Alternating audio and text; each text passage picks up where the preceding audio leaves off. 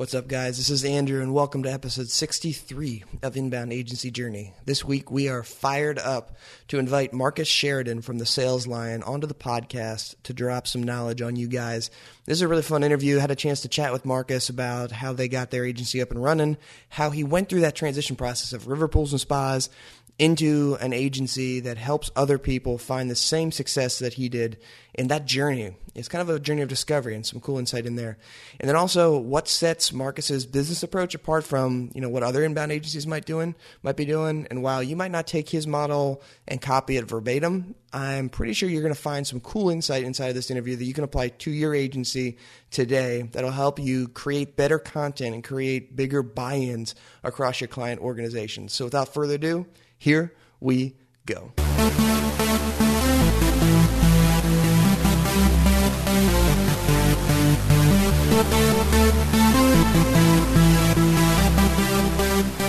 Welcome to Inbound Agency Journey. This is the show where inbound agency leaders share the strategies, shortcomings, and successes they've experienced in their journey toward building their dream agency. Now, here are your hosts, Andrew and Gray. All right, Marcus, welcome to Inbound Agency Journey. Excited to have you here, man. Well, I'm excited to be here, brother, and long overdue, so hopefully we can add a little value to the lives of your audience members today, buddy. Well, dude, that's what we are excited about, and thank you for coming on here. Would you mind kicking us off, just sharing your background, how you got into this inbound space, and how you kind of got into the agency world then after that? My story is one where I had a swimming pool company. We started in 2001, and the business was kind of doing okay. Just struggling but surviving. And 2008 is when it all just went really, really bad, and I thought we were going to lose the business, lose the company. And it was during that same time that in the midst of where we were, I realized, if we don't figure out a way to generate traffic, leads, sales, revenue without spending a bunch of money on advertising, we're pretty much screwed. I mean, we're going to go out of business. I'm going to lose my home. Two business partners are going to lose their home, and we're going to have to file bankruptcy. So I stumbled across webgrader.com at the time, which was, if you recall, Andrew, that was HubSpot's that program Dharmesh had come up with, which analyzed your site for you. It was pretty wild. And I would consider myself semi-competitive, and I got a grade of a 17 out of 100 on my website. So I'm like, what? You kidding me, man? So I said, how do I get this thing up? And of course, it talked about, producing traffic, having a blog. It just talked about all these calls to action, landing pages, yada, yada, yada. And so that's really what started me on my quest. And to make a long story short, we did some pretty cool things with River Pools. It became, over time, the most trafficked swimming pool website in the world. And because it was going so well, I started to write and talk about what we had done. And part of that story was this company called HubSpot really made a big difference for me. And so people started asking me, can you show me how you did this with Inbound, with HubSpot? What are your thoughts on HubSpot, Marcus? Do you think it would work for my business? Before I knew it, I constantly had people asking me about HubSpot. And so I said, actually, HubSpot contacted me and said, man, people keep mentioning you to us, and we think you should probably be a partner. So I became the first HubSpot partner that wasn't a marketing agency at the time. Gotcha. And but I ended up becoming one through what was just a blog became a business, and that, of course, today is thesaleslion.com. Dang, that's awesome. So you just kind of stumbled into helping other people out by just telling your story. It's funny how it works, man, but that's oftentimes just how things do work. You don't have to people can get their arms around stories. They oftentimes can't get their arms around jargon. You know what I mean? Yeah. But they can get their arms around stories. And a lot of people said, man, if he could do it with a swimming pool company, why wouldn't that work for me? Amen. That's awesome. So the story resonates with people when they're either following you, they're listening to you. So now, like the way you approach things, we had George on the podcast here. We can just kind of watching you guys. You do things a little bit differently than most agencies, and I love that about you guys. So when you think about the business, when you think about the Sales Lion, what do you want to be known for? What do you want to define the Sales Lion as you're going out and helping people kind of rethink their marketing? Yeah, and so you said rethink their marketing, and to me, I want to help them rethink the way they communicate online and off. I think that's what's happening with business today. I think as we talk about the convergence of sales and marketing, it's just really the language that we use as a company, and it's our philosophy as a company. And no doubt, when I started this, I thought, I'm just teaching people how to use HubSpot. And then I realized I was teaching inbound marketing. And then I realized I was teaching more than inbound marketing. I was teaching inbound marketing, but I was also teaching inbound selling. Then I realized, wait a second here, I'm really a consultant to their company that helps them grow the business and helps them communicate in a way that impacts their website, impacts their sales process, impacts everything they do and say online and offline. Right? So that's where it's going, that's where it's evolving to. And Andrew, I'm not that guy that wouldn't consider myself a prolific 5-year plan and this is how I want to do it and yada yada. The way I do it is I just start with an idea and roll it out to the marketplace. And the marketplace tells me where it needs to go if I'm willing to pay attention. And also if I'm willing to listen to my own self, right? Because I knew early I didn't like producing content for other people. I got a lot more satisfaction out of helping them produce their own content, for example. And so that was one thing that made us very different early on. And it's clearly not ideal for everybody. But for me, man, that was exactly what I needed to be doing. Dude, that's awesome. I love seeing agencies find their groove and seeing them understand what sets them apart and what they do well and go running after that instead of trying to be who someone else tells them to be. It's a big problem in this space, man. And so everybody, you see all these other agencies and they're like mini HubSpot agencies, right? Almost. Yeah. It's like they've got these amazing offices and this amazing culture and this. And so I've gone to some of those places, you know what I mean? I've gone to those offices. I've been in Element 3. I've been in Groove. I've been, in a bunch of agencies at this point.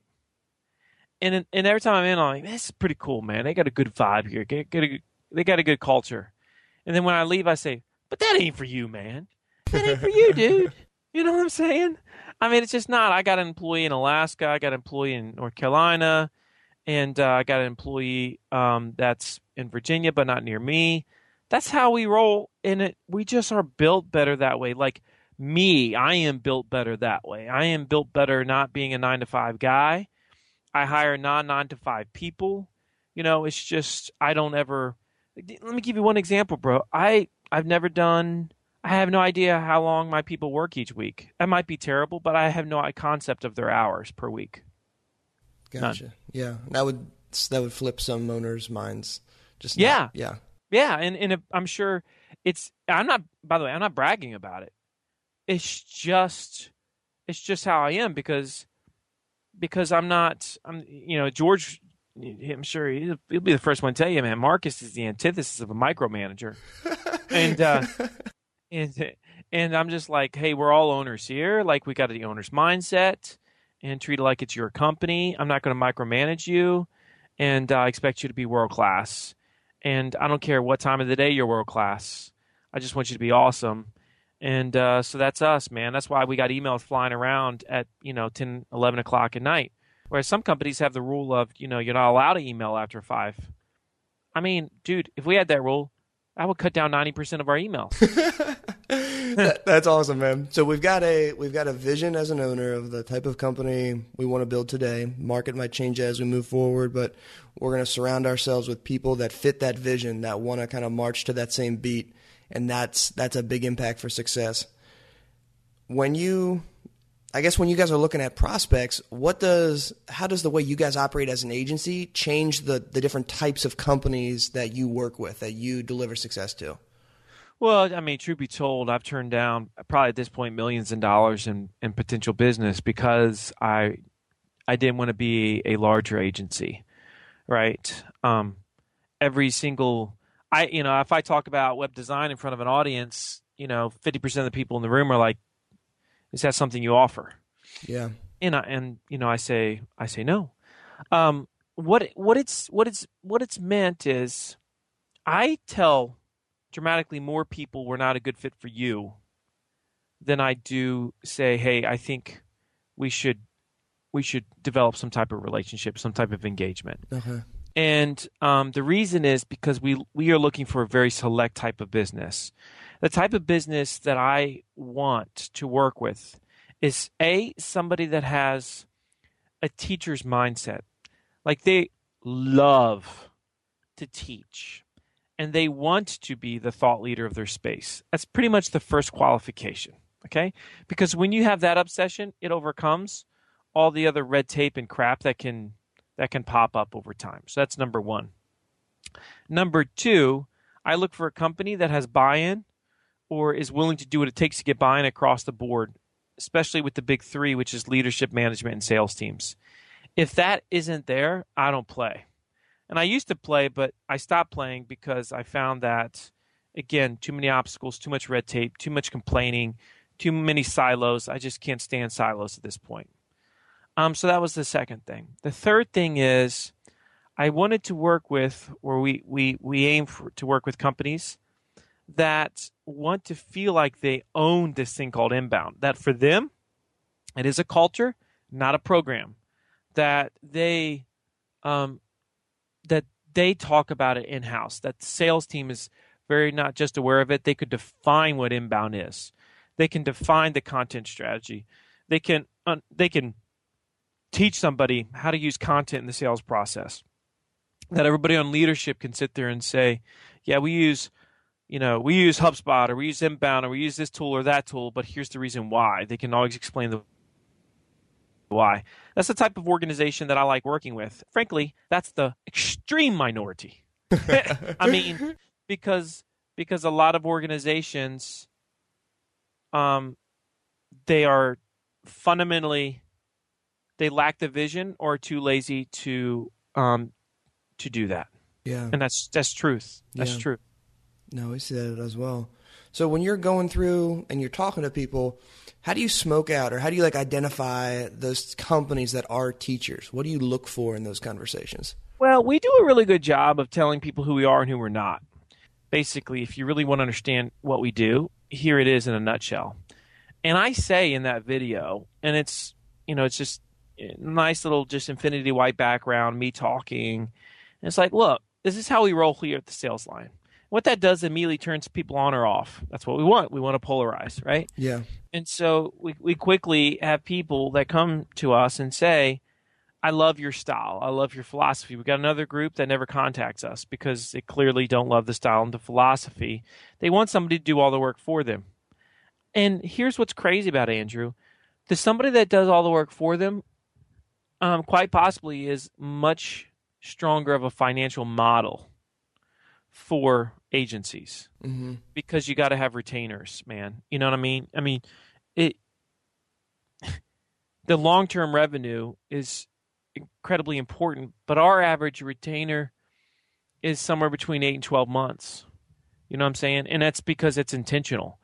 I try to teach people how to fly and then push them out of the nest. Okay. And we might do light retainers consulting after the fact, and we do. I mean, we do some. But even because we produce zero content, and because we don't write things, we are always showing people how to do it, but we don't do anything without them being present. Gotcha. Because we're obsessed with them learning how to do it themselves. But one thing we do have is we've got what I feel is the best coaching program for Inbound and for HubSpot in the world right now. It's a year-long program that truly make sure that, we ain't talking about some chompy certification here. We're talking about how to make somebody an Inbound and HubSpot beast. And that's why they have 1 to 2 training meetings with us virtually every week. They're required to attend. And I tell people up front, and this is, you talk about weeding people out. We have probably the most frankest sales process, like communication, that you ever hear. Because I tell people all the time, I really don't think you're ready for this. And it offends people a lot, right? Yeah, and they say, why do you think I'm not ready for it? Because I don't feel Like you have the vision of what it's going to take to get this done, because you're asking me a lot of questions that denote that you have a bunch of other priorities, and it's not there for you. You don't get it yet, and until you get it, this ain't going to fly.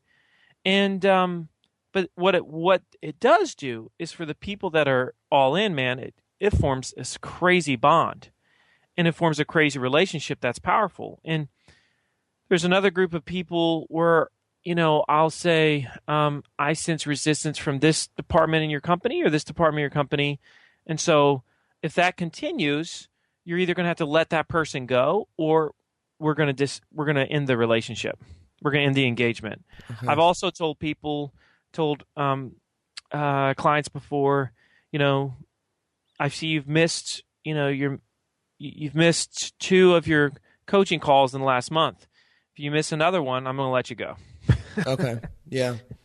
That's our mindset. Yeah, that's you're our flipping mindset. the tables on them. Yeah, and again, I don't think anybody that's listening to this should say that's the brightest thing I've ever heard, because it's not easy to it's not necessarily easy to do it this way. But what it does do, it does create some of the most incredible inbound case studies on the planet, and I can say that in a braggadocious way because it is true. We've got some of the sickest case studies that have been featured in Inc. magazine, Entrepreneur magazine. We have clients that have spoken at Inbound. These are people that they have the owner's mentality, and it becomes like who they are, that inbound way. Yeah. And most agencies, and it's not a knock on most agencies, but most agencies don't have that. Yeah. They have deliverables, and sure, they've got some results, but we're not talking about world-class, stupid, crazy, how did this happen? This person's leading their industry just like River Pools leads their industry. We've got a dozen other River Pools by this point stories. Dude, that's awesome. That's awesome. So are you seeing the structure you've got around for your clients, when you're bringing them in, is everyone running through like coaching on a regular basis with you? I know you guys do on-site workshops. Can you give our listeners just a breakdown of what does your journey look like that you walk your clients through? Yeah, we pretty much require everybody to have a workshop to start an engagement. And in that workshop, sales team is required to be there. Leadership is required to be there. And if marketing is there, that's fine. But I know they'll be there anyway. Okay, right? But what's required is sales and leadership. And if they're not there, again, we don't play. I'll reschedule. Okay. It's required. And we also, generally speaking, we have them have a content manager on staff. So what that is that somebody that just owns the inbound side of the company, the content side of the company. Specifically, we want an owner of the content that is the organizer, that's the ringleader, that's the editor, that's the cheerleader, that's all those things. And we train that person first and foremost to be great at the tool and great at the strategy. And oftentimes we'll help companies hire this person. We generally target recent journalist graduates because they're good with, they can write, edit, interview.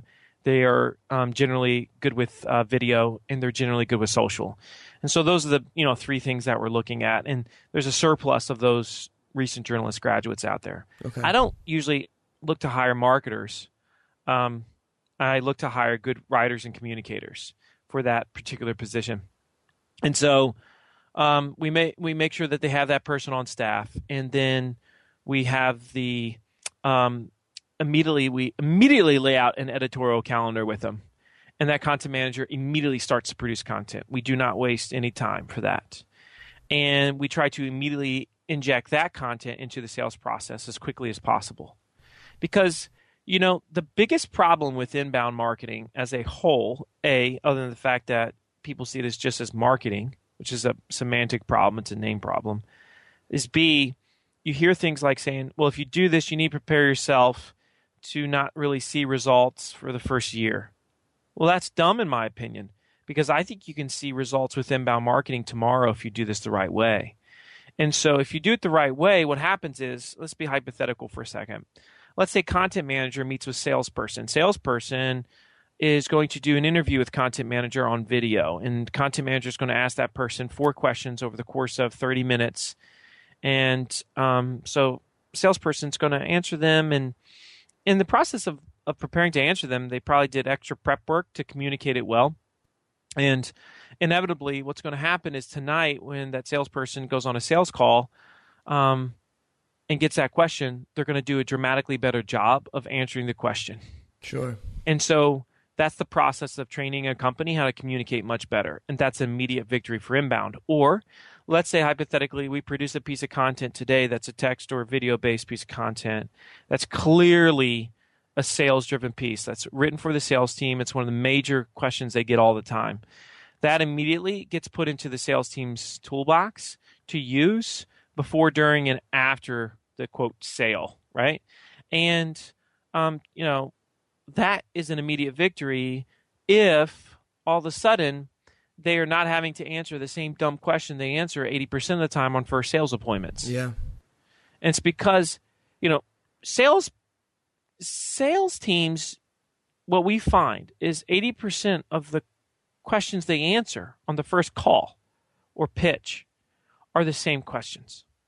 It's the 20% where the magic occurs because they're individualized, specific to that company's needs. Okay. And so what happens if the prospect can already answer for themselves those 80% of questions? And the answers they got were from that company, from potentially the salesperson. That's pretty powerful, and that's what we try to establish really, really early in the game. So that way, our goal with Inbound is to get the sales team fired up, excited, and jacked, and engaged. We don't really care about the marketing department. Gotcha. That's our entire focus is towards them. Yeah. And I don't really think it works like that in a lot of situations, frankly, Andrew. I think it's a very marketing silo conversation oftentimes, unfortunately. And I'm sure leadership is there some. But that's the way that we roll, and that's why I think, we can say, all right, good, that was immediate victory. And from an agency standpoint, when you do a workshop and the sales team is there, you immediately get respect. Instead of getting resistance, you got respect now. So that's why it's required. That's why it's such a big deal. And I think that's one thing, Marcus, that I know when we were getting GuavaBox started, I kind of felt this hesitancy when I'm talking with a prospect. I'm more nervous about just closing the business than I am about doing the right business. And so if I'm talking to a marketer and they say, the CEO had to cancel today, I'm like, okay, well, that's all right. We'll just get him on the next call or something like that. That's sowing seeds that are just going to grow it's powerful, weeds. Andrew. Yeah. That's right. That's really, really powerful. And anybody that has that happen to them should not just raise an eyebrow, but should say, okay, well, we're going to stop here. Because we have to send a message very early on that there has to be full engagement, full involvement from leadership on down. It's trickle-down economics here. And if we start to let things pass and then we start to let things go, just like you just said, every single time it comes back to bite us. And then we wonder, man, how did they all of a sudden become a just interested client? Yeah. Let the momentum all of a sudden just slow down. Why all of a sudden do they just have all these other priorities, whereas before they really seemed like they were into this? Yeah. So buy-in starts from the beginning. If you guys are, or right. So buy-in is a tonal-based concept. The tone that we use in the sale, and then the way that we clearly communicate the thing. I mean, like when I say somebody, now look, this isn't for everybody, might not be for you. And if before it gets out of my mouth, oftentimes they say, well, what do you mean it might not be for you? Well, we find that for at least 50% of the people we talk to, HubSpot and Inbound, they're not a good fit for example, okay? And then they say, well, why? Well, because the tool is only as good as the person swinging the hammer. It's not a magic pill. And so you've got to be fully dedicated to becoming great at it. And so if you think all of a sudden by paying for this thing, you're going to get incredible results, you clearly will not. So that's the first thing. And this content will not be produced unless you're all in. And frankly, there's a lot of people out there that say, yeah, I'm all in, and then they get started, and then they're not because they've got a bunch of other priorities, and the person's got all these other hats that they're wearing, you got all these other fires that you're trying to put out. This has to be religion. And that's the phrase I like to use with people. This is a religion. It's what we do. It's like payroll on Fridays. We don't miss it. Gotcha. So are you trying to grow a habit into someone who hasn't thought like that, hasn't acted like that in the past? You're kind of grooming new behavior out of your clients. You are, and that's why, and this might sound really weird to some, but almost, not every time, because we're flawed, but almost every single time we've ended an engagement, it sounds something like this. The client says to me, Marcus, you said to me that if we didn't do our part, this wouldn't work. And it's obvious we're not ready to do our part. Yeah. Wow. That's powerful, Marcus, right there. There's that perspective coming from them. It is, and I don't feel great because, hey, it's a lost opportunity for them, but at least I know they're not sitting there writing a bad review online, or they're talking bad about us or saying those guys stunk. Yeah. They're simply saying we just weren't ready, Mm-hmm. and that's why I stress it so stupidly much at the beginning. Gotcha. That is awesome. Now, I know there's someone listening to this being like, okay, this is Marcus Sheridan talking like Mr. Keynote Speaker. He's got it all together. But, you're human too. Would you be willing to share something that's either frustrating you about your business right now, or a recent failure that you might have come across that you've learned a lesson from moving forward? What's like a recent experience like that you have gone through, either internally or with a client? Yeah. So, there's been times when I've failed to help choose the right content manager. That is a challenge because at first I would fall in love with personalities over skills. Okay. And I realized that was a huge, huge mistake. They got to be a freaking awesome writer, but not just a great writer. They got to be really great at turning work over quickly. And you see, there's a lot of people that can write okay that don't turn it over quickly. So that's a big problem. I also realized that oftentimes, if somebody was really, we would look for a content manager, and somebody was really good with video and pretty good at writing, I'd say, well, they're really good with video, pretty good at writing.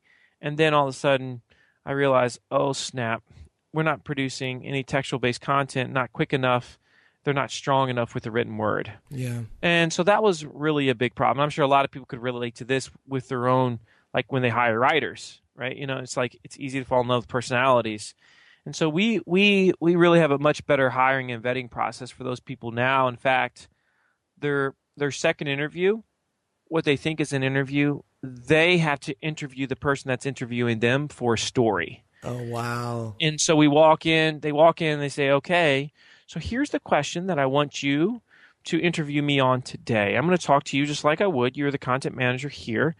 And you take the notes however you want to take them, and you've got 48 hours to bring back a 700-word article, document that addresses this conversation. Wow. And that got rid of a whole bunch of my problems. That weeded out a bunch of people. And I do the same thing with video. So I'll have somebody make a video that says why they feel like they're a good fit for the company. And it's crazy how effective this is, because you see quickly just how creative they are. Yeah. And if they use unique tools and resources, you'll just learn a ton about. You'll see like a personality you might not have seen in interviews. There's a lot of these cool things, and so I think we have to force hires to be creative if they're in the game of creation. So if they're in the game of producing content, producing video, those things are incredibly important to me. And besides, we're in a social game, we're in a digital game. You just can't be a digital aloof. You know what I mean? You've got to be with it. So I think that's one of the mistakes. That I've made. I think also, there's been times I think where I've made mistakes hiring, in that I've based what they got paid on what they were paid in other places before they were in the marketing space. In other words, if you're a small business, small agency, you can't necessarily pay what somebody was earning when they were working for some big fat corporation. And in their mind, they might expect that because that's what they're used to. But that's just not realistic to what your business model dictates, what your revenue dictates as a company.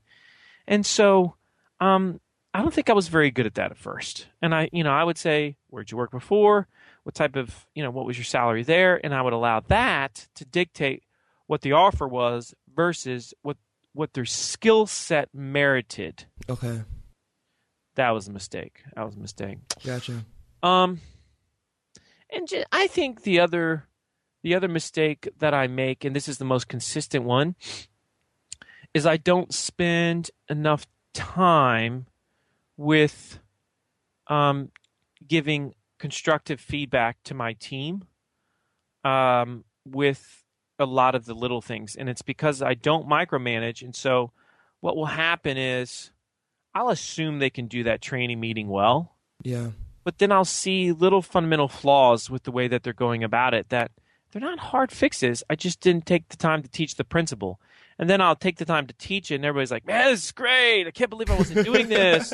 And I'm thinking to myself, I can't believe I didn't take the time to show, right? Yeah. No, so that's definitely a place where I suck at. And I really suck with the inbox. I think that's the problem, though, that everybody, 95% of people in the world, I think, have that problem, though, right now, is managing the inbox beasts. That's a struggle as well. And I'll tell you where the struggle lies for me, Andrew, just because I have a little bit of a brand. I struggle with all the pro bono, freebie, free advice, like, I'm here to help you, I love you, which I do. Like, I want to help everybody in actually doing work. Yeah. Find that balance. Okay. That's a struggle. Cool. Marcus, thank you just so much for just being honest, sharing that. That's awesome. 2 more questions for you. Number one, you've been podcasting for a while now. Can you just share with us from an agency perspective, what impact has that had on the business and what lessons has that taught you as a communicator? I'm going to share something with you I probably shouldn't share with you because it's like everybody would say, ooh. This is like, I've always believed there's room on top for everybody. And so I just fundamentally don't believe in secret sauce. Yeah. And so the most profitable podcast that I've ever created, I've got Mad Marketing, has a big listenership, and it's not nearly as profitable as the Hubcast. Okay. And I told somebody recently who's a big podcast, like, it was a podcast on podcasts and how to make money podcasting. And I said, I generate over 6 figures a year on a podcast that does about 5,000 downloads a month. And his eyes blew out his head. That's awesome. Because he just couldn't understand that, because that's incredibly contrary to how it works. But the Hubcast financially is one of the smartest things that I've ever done, because it was super niche. It was just for HubSpotters. I didn't try to make anything else. And I also was pretty much the first one that did that. HubSpot should have done that. Dumb on them. They chose to just do more like inboundy style, but in reality, they really should have done a podcast for their specific tool. It's just a must. That's just a must. A lot of people would much rather get, tool updates and general tool knowledge through the spoken word than they would reading about it through email. And so a lot of people depend on us. We've got a very, very hardcore group of followers there with the Hubcast. And because of the Hubcast, we can promote workshops. And those workshops are really profitable. I would not sell those workshops if it wasn't for the Hubcast. So the Hubcast ultimately gets the credit for the sale. And that's why I can tell you it's in the 6 figures per year on a they only have 14-some thousand users, right? So the fact that we get 5,000 downloads a month is pretty solid. I'll take it based on percentages of how many companies are actually using it. But when you say 5,000 downloads, that's nothing in podcast world. But for us, it's a huge revenue gen for the company. Dude, that's awesome. There's power in niche, and you can see it in the Hubcast. Riches are in the niches, and the specificity is the key. And I think it's the same reason why a lot of companies struggle with their content being heard. There's a lot of agencies struggle with, the biggest mistake, you speak of mistakes, arguably the biggest mistake I made as a, quote, agency. I got to share two others with you, Andrew, if you don't mind, because I think they're poignant.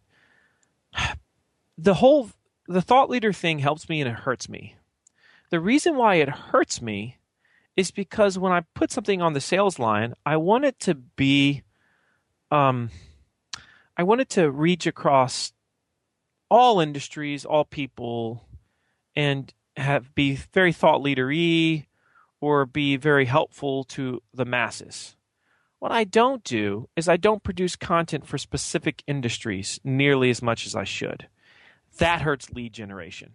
Okay. Because I never took the time to target industries because I didn't want to sacrifice the brand element of my reach. And fundamentally, I don't think that was a very good move in many, many ways. Some ways it may have been. I think also in other ways it hurt me. And so there's one thing. And that aligns itself with some of the most successful inbound agencies are the ones that have targeted niches that they go after. And they say, we deal in the technology fields and we deal, in manufacturing, and that's where we play. Or for the ones that say we're just B2B, or for the ones that just say we're just retail. Like all that stuff. I love the companies that do that because they become dramatically more attractive to those that they're trying to, and obviously they become more of an expert and they can dominate that niche. But they may not become, as big of a brand or whatever. I don't know. And I don't know if I'm going to tell you makes sense, but there is a major decision to be made there when it comes to specificity and targeting versus being generic and being all-reaching. Yeah. I mean, you mentioned earlier about wanting to polarize in the sales process. It makes sense to polarize in marketing if you're going to... It does, and we've never done that well. But that's also maybe the reason why I speak at a lot of types of conferences versus just a few types of conferences. I'm not really sure. Yeah. There's variety there. All right. Last question for you, Marcus, and we'll end on a serious note here. What is the best part of working every day with George B. Thomas? So I think the best part of working with George is he makes me want to be much better, much, much better. And he is truly a great, caring person. Like what you see is really George. You know what I'm saying? And he's just, man, he is, I just love the guy. I love the guy. And I consider him a business partner, not an employee. And I think he's got a lot of talents and skills that the world hasn't yet seen. And he's on the cusp of showing them. And for me, whatever I can do to help him develop that, I look forward to doing. And, on a side note, that is one thing that makes us pretty different is I really try hard to develop the brands of our employees. To me, that's important, that they get a brand, that they get recognition, that it ain't about me, just Marcus. The sales line's more than Marcus. Yeah, and that's really cool. And while you're doing that, you make the whole brand look that much more awesome. So cheers to you guys. Yeah, and I don't think everybody has that mentality. It kind of makes me sad when I see, a blog without a byline. Yeah. I just think that's lame. Yeah, I agree with you, man. Well, Marcus, thank you so much for coming here, sharing so much insight, and just being real with us. Appreciate it. If folks have questions or they want to reach out to you in any way, what's the best way they can do that? You can email me, marcus@thesalesline.com. You can hit me up on the Twitters at The Sales Line. The site is thesalesline.com, and the two main podcasts are Mad Marketing and the Hubcast. Andrew, you are the man, brother. Love what you guys are doing. Appreciate you very, very much. And I'm just really honored to have been a part of your show. Thanks for coming on, man. Talk to you soon.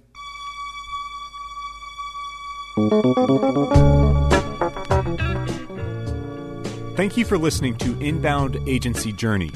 You can find the show's notes for today's episode at doinbound.com/podcast. Again, that's doinbound, all one word, .com/podcast. iTunes.com/podcast. If you enjoyed this episode, head over to iTunes to subscribe or leave us a review of the show. Until next time, remember, life is a journey. Keep moving forward.